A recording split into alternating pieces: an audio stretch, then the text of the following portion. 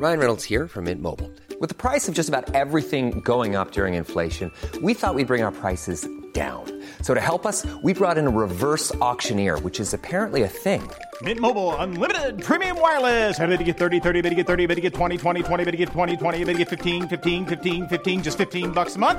Sold! Give it a try at mintmobile.com/switch. $45 up front for 3 months plus taxes and fees. Promo rate for new customers for limited time. Unlimited more than 40 gigabytes per month. Slows full terms at mintmobile.com. Welcome, friends, to another rSlash Nuclear Revenge video. Today, we've got a crazy story of a life-shattering revenge. So let's get into it. It's written by Kira Hataru. You killed my best friends. I ruined your life and your families too. I've been contemplating on whether or not to post this. It was many years ago, and I was in a dark place at the time, the sort of dark hole none usually come back from, but I know I should. I did something terrible and life-shattering to someone in her family to get a bittersweet revenge for the deaths of my friends. But admittedly, I do sleep well at night. I apologize to any churchgoers in advance. This may look badly on you, but these disgusting entitled cesspools aren't worth any tears over, nor your prayers either. Note, I don't look at all churchgoers this way, just this so-called family. Background, this happened down south in the USA. In a circle of judgmental and non-accepting circumstances that was and sometimes is the South. I was a high school student, and I had the strangest and worst to best kind of friends a young woman can ask for. I wasn't the normal kind of girl either. I was the rocker chick that wore too much black, still do, and had too many womanly features for most to handle. I was also a fighter, I guess you could say. If the boys were fighting another school, I was there kicking some butt with my brother in gray. My attributes and uncommon way of making friends caught the eye of an unsavory character in the criminal underground community, but I'll refer to them as the dark side, and my friendship with them gave me a teenage power and influence that no girl should be burdened to have, along with its chains and restraints. But it meant I was not one to mess with, and it gave me the means for my revenge. The cast: Liza and Brain, LGBT couple and BFFs. Gray, my jock, hulky and nerdy guy friend who later becomes my number one. Karen, evil incarnated / possible antichrist. And Kira, yours truly. The story: I was a freshman and I made many friends along with some enemies for not being Christian or churchy like most in the school was. I was outspoken with my opinions and wasn't afraid to thrash any bullies that try to start trouble. Let me tell you, it wasn't easy earning respect from the teachers and students as both a young woman, openly pansexual, a person not limited in sexual choice with regard to biological sex, gender, or gender identity, and a non-Christian person. But I managed it just fine if I do say so myself, even if it had its difficulties. I had something of a following. Bullying in the school dropped, which there was a lot of, seeing as the faculty and staff could care less most times. And even the school's grade point average increased for my year, mostly because I made sure my friends studied and we had a free period to get studying done. I even taught math and English to some who didn't get the material, and as I said, the staff didn't care to tutor them. But I did, and I somehow became the voice for many who were different compared to the pure and Christian peers. This voice I became was one of the beginnings that sparked Karen's wrath and her ruin. Liza and Brain, it still pains me to think of them to this day.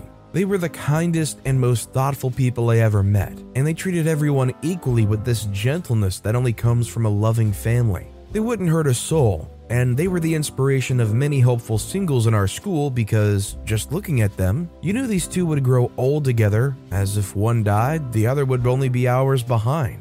But what they were spat in the very face of Karen's beliefs, though she didn't know it at the time. Bloody heck, I don't think anyone knew until they took their first PE class together. You see, our PE grouped girls and guys together in the same class, and we were forced to buy horrible, ugly PE uniforms that cost an arm and, well, your soul. A ripoff to make more money for the school. That was when we went to change for the class on the first day. Brain came into the girls' dressing room, and surprise, surprise, Brain was a girl, not a handsome guy that most girls were crushing on, because he/she was not only forbidden, but the type of guy most girls dreamed of marrying as kids. A prince type, really. Oh, and she preferred to be referred to as a guy, so that's what Brain will be called from now on. To say that they were shocked that the gentle prince was a girl was an understatement, and it made visibly Brain and Liza uncomfortable with their stares. "What the heck are you staring at? What the heck are you all staring at?" I demanded angrily at the others that were staring like vultures about to devour prey with all disgusting rotten personalities to match.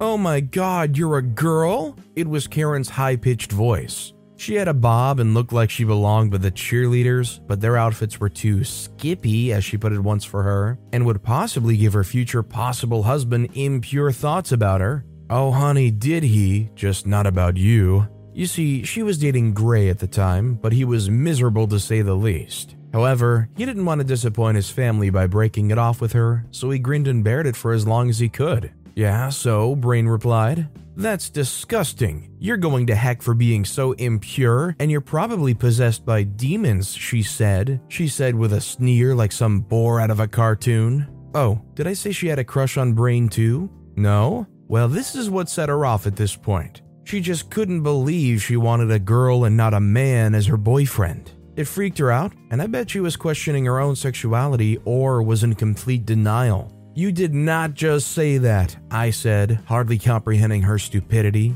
It wasn't registering with my much higher intelligence. "What are you, from the 18th century? Or just stupid?" "What did you just call me, hussy?" she demanded. "You heard me. Or did screwing the couch make you go brain dead suddenly?" I said. Yes, I knew she was cheating on Gray, but what she didn't know was that he was into me. The couch was a young man in his 20s, not the most handsome guy, but he often hit the gym to work on one of his few assets. Unfortunately, everyone knew except Gray. He wasn't very sad about it when he found out, just disappointed. What are you talking about?" I say, "You know exactly what I'm talking about," and turned to my friends, who were dressed in lightning speed and embarrassed about what Karen had said. "Come on guys, we don't want to be late for roll call." This was the day it started. This was the day I should have done more. This is the day I should have thrown Karen off a rooftop, or better yet a cliff, before she did the unthinkable. Before she murdered my friends. 6 months later, I was having dinner with the family, enjoying my Sunday really, when I received a text from Gray. Him and Karen were still together at the time, which was irritating for the both of us, seeing as we were into each other like crazy with the teenage hormones to make it even worse. He wanted to know where I was, so I texted back that I was having dinner with my family at a restaurant. What he texted back surprised me. He wanted to know if he could see me in private and that he was only 10 minutes from there. Apparently, he checked on my house first before texting me. I, of course, agreed. When he arrived, I excused myself from the table and went to meet him outside. I entered his car and noticed his eyes were red and puffy from likely bawling his eyes out. "Gray, what the heck happened to you?" I asked. "Did you watch Titanic again?" He still is the only man I've met that cries watching chick flicks. It's kind of adorable. "No," he said somberly. "We really need to talk. It's important." I should not have closed that car door. He brought me to a lake and the two of us talked, and he told me the most disturbing news of my life. There was an accident last. Liza and Brain didn't make it. He was crying at this point, and I had a look of utter disbelief on my face. The four of us had met up that Friday after school and went to the movies and had dinner the night before the accident. I couldn't believe what Gray just said. My brain couldn't process it. I didn't cry. I think it was the shock that prevented that, as I hugged Gray to comfort him almost absent-mindedly. "How did it happen?" I whispered. "It was a car accident. They hit a tree and were killed on impact," he informed me between sobs. I didn't know what to say, nor remember if I had said anything. I just remember holding my sobbing, Gray, and trying to make sense of what happened. Why did it have to be them of all people? It didn't make sense until that Monday morning. I went to school like usual, went to my locker and opened it to get my books out for my first class, but a letter fell out of it. I recognized Liza's handwriting the moment I saw it. I picked it up and read it. I recognized her handwriting, for hers was cute, large, and I'd imagine rather hard to forge. It was several pages long of her confession of making an ending things pact with Brian.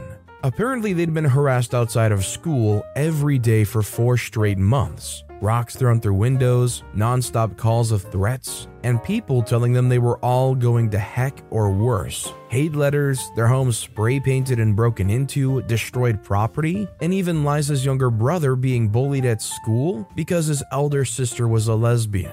She felt as if the suffering and stress on her family was all her fault. That she had done this to her family just because she loved Brain with all of her heart, to the point that she couldn't live without him. Brain wasn't much better and probably felt the same. They didn't want to break up and held on as long as they could before it was too much. They didn't want to bring Gray and myself into this, so they kept quiet about it. I wish they didn't. I wish they would have relied on me just once. Maybe then I could have saved them. I could have helped them, and maybe they wouldn't be gone. But I hated myself for not noticing the pain my friends were in.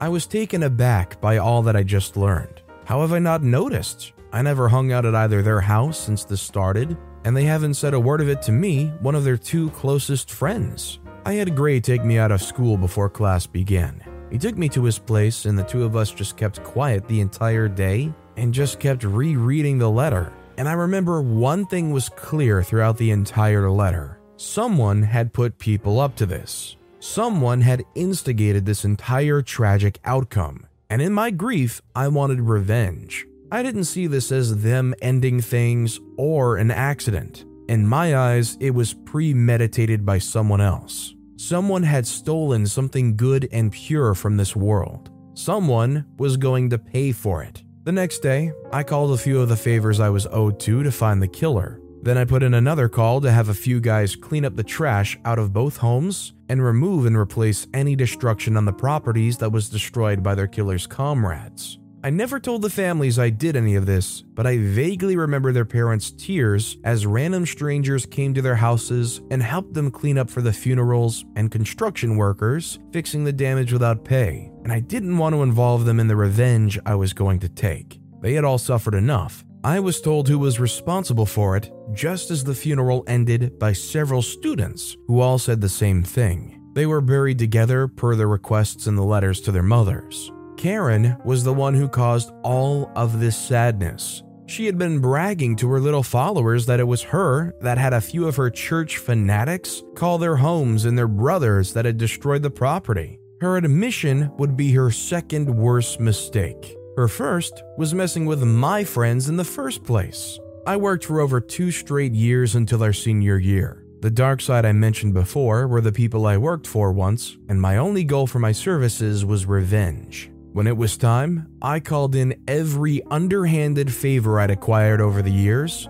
and maybe had a bit of blackmail going on around the school to keep things quiet. Once things were in place, I acted. Her brothers were robbed and sent to the hospital. Her and her friends were bullied by the most popular people in my school, which encouraged others to do the same, and even teachers didn't interfere. I even got a hold of her inappropriate pictures she sent to her precious coach. Well, little Miss Holier Than Thou was your average promiscuous girl in a nun disguise, and they spread like wildfire at my pleasure. Then I had her bullied over social media by real and fake accounts. Trolls took care of the rest. I did everything to her, from cruel to downright petty, but I wasn't done. She was going to get a scholarship, let's say Brown to keep it simple. I wasn't about to let her escape from my web, nor was she going to have it easy at her new college. So I intended on ruining her life. She looked like crap months before school ended. It was a pleasure for me to see that, but it wasn't good enough.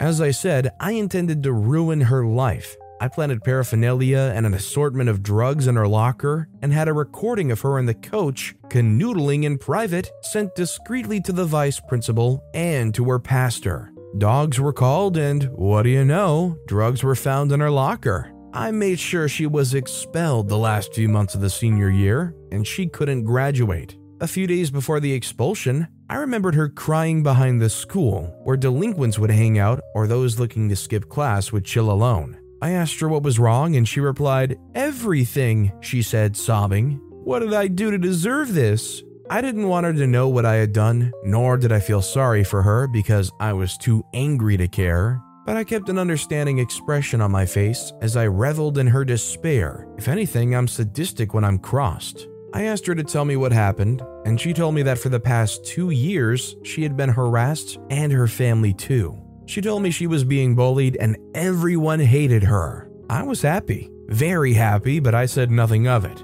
I just played the part of a concerned passerby that just happened to see her crying. Though I nearly lost my composure when she complained about the words "slot" and "murderer" being spray painted on her car. I recall our last exchange, but I wasn't listening to most of her babbles. She asked me, "Why are you being so nice to me? We hate each other." It took everything I had not to laugh. She had no idea that it was me that caused her troubles and her suffering. I wanted to tell her to her face that it was me, that I was the one who ruined her precious image, that it was I who enjoyed watching her suffer, but I didn't. I gave her a warm smile, patted her back, that made me so sick to do so, and said, "Because I'm simply an amazing person." The result was ruining her little life. She no longer had friends. Her parents hated and disowned her as their image in the church was beyond repair. Everyone hated her, and her social status plummeted into oblivion. Karen couldn't go to the dream school she wanted to go to. She didn't get the dream boyfriend she was plotting for, as it turned out, because I snagged him as soon as he was free, or be truly happy ever because I ruined any and all chances. The last I heard, she was strung out on drugs and tried to end things on several occasions. I don't know whether or not she succeeded, but several years ago, she disappeared. My guess is that she did, and her body's somewhere in the woods or somewhere yet to be found. Point of the story is that you should be a bit more careful who you decide to pick on and who you harass. You never know if they'll have a friend like me who doesn't care what happens to you as long as the ones they do care about get justice in the end. One thing I do hope for is that Eliza and Brain can now rest peacefully now that the one responsible was dealt with. Though knowing them, they wouldn't approve of my actions, but the world is lesser without them and better without Karen. Needless to say, that was a very, very serious nuclear revenge. I'm gonna be honest, I got about halfway through the story and I realized I think OP was repeatedly typoing Brian and kept writing Brain. But either way, the overall experience in the story is just so beyond what I could imagine experiencing and going through. Something like that happened to your best friend? Would you want to try to seek revenge too? Let me know in the comments down below. But with that being said, that's all the time we have for today.